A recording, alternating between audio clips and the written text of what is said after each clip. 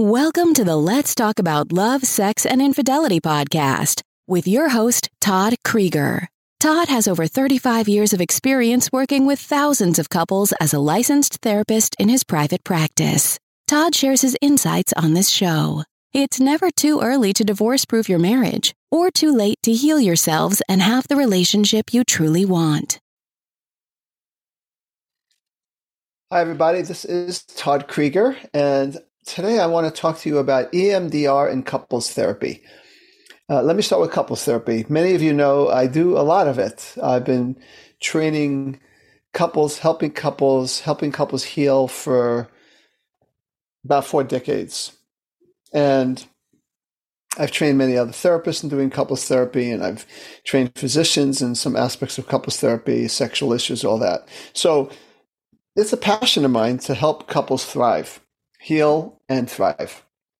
Another passion of mine is EMDR, eye movement desensitization and reprocessing. Eye movement desensitization and reprocessing, and EMDR is short for that, is a trauma treatment that helps people process their traumas so that they can recover from PTSD. And I use that for all kinds of traumas. And I've talked in the past, more recently, about attachment wounds and attachment trauma. And that usually means that the way we grew up, if we didn't get enough of what we needed, enough of the good stuff, or too much of the bad stuff, that when we get into a relationship with another person, an adult person, we bring those traumatic wounds into our relationship, as does our partner. And so a lot of our communication problems, our escalations, our avoidances, they are due to, in large part, to things we're hardly aware of. We might think, like we might even say, well, you get defensive all the time. And the person says, well, yeah, because I feel like you're attacking me. Not realizing, though, that maybe there's a little boy part of this husband or a little girl part of this wife that is getting triggered. And so there's younger parts. And so they oftentimes get in the way of healthy communication because there's these reactive parts that come from our past. It could be a relationship, the past in the current relationship too, but it oftentimes has to do with past intimate relationships, but also even in our families of origin, for sure. So when I'm working with people and they're not, okay, let me give you another phrase that I think is very important for what I'm about to talk about and how we are combining my two passions, couples therapy and EMDR, so that they can work together.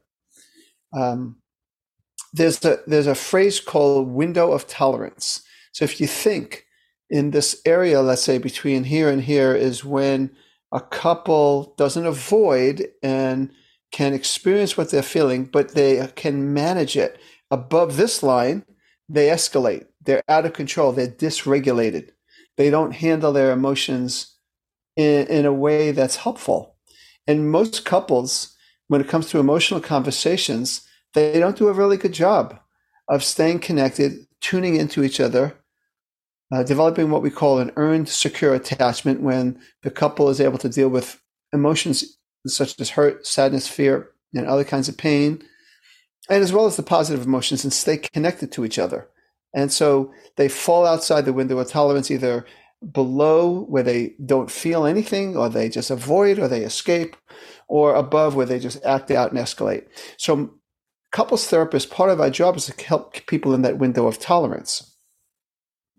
Now, some of the things I've done in the past with couples is when I feel like past trauma has really been a big part of the problem in the relationship, I will work with one person and help them try to heal that trauma. I have found that works pretty well.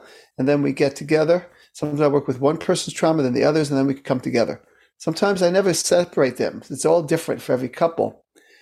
But what some cutting edge work with EMDR and couples therapy is now doing, that I'm learning and practicing, and it is working, is helping couples in terms of when they communicate, when they get triggered in the session, when you see that they're not able to stay in that window of tolerance and listen and be empathic.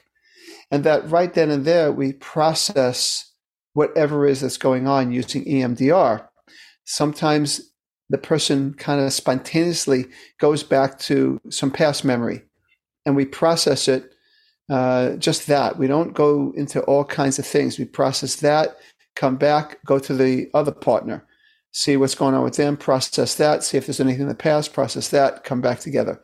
I'm just sharing with you that there are creative ways that some of us are learning how to use EMDR with couples, where we actually can see the two of them together and do EMDR at the same time.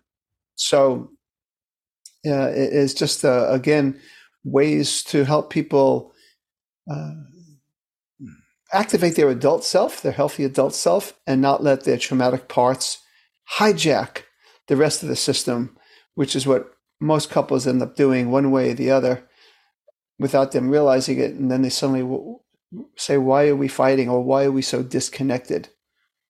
So it's just a wonderful way to go. I wanted to share that with you, that there are these cutting edge ways, and I'm on it because I'm interested in these two passions of mine and how to fuse them and continue to get better at helping couples thrive through whatever crises they've had as a couple, but also even in their past. So just some information for you. I'm excited about it. And I want to let you know, and if some of this resonates with you, if you want some assistance with this, of course, here I am, and please contact me. This is Todd Krieger, making the world safe for love. That's it for today's episode of Let's Talk About Love, Sex, and Infidelity podcast with your host, Todd Krieger. For free resources and materials, head over to toddkrieger.com. Loved this episode? Head over to iTunes and subscribe, rate, and leave a review. We'd really appreciate it. Thank you.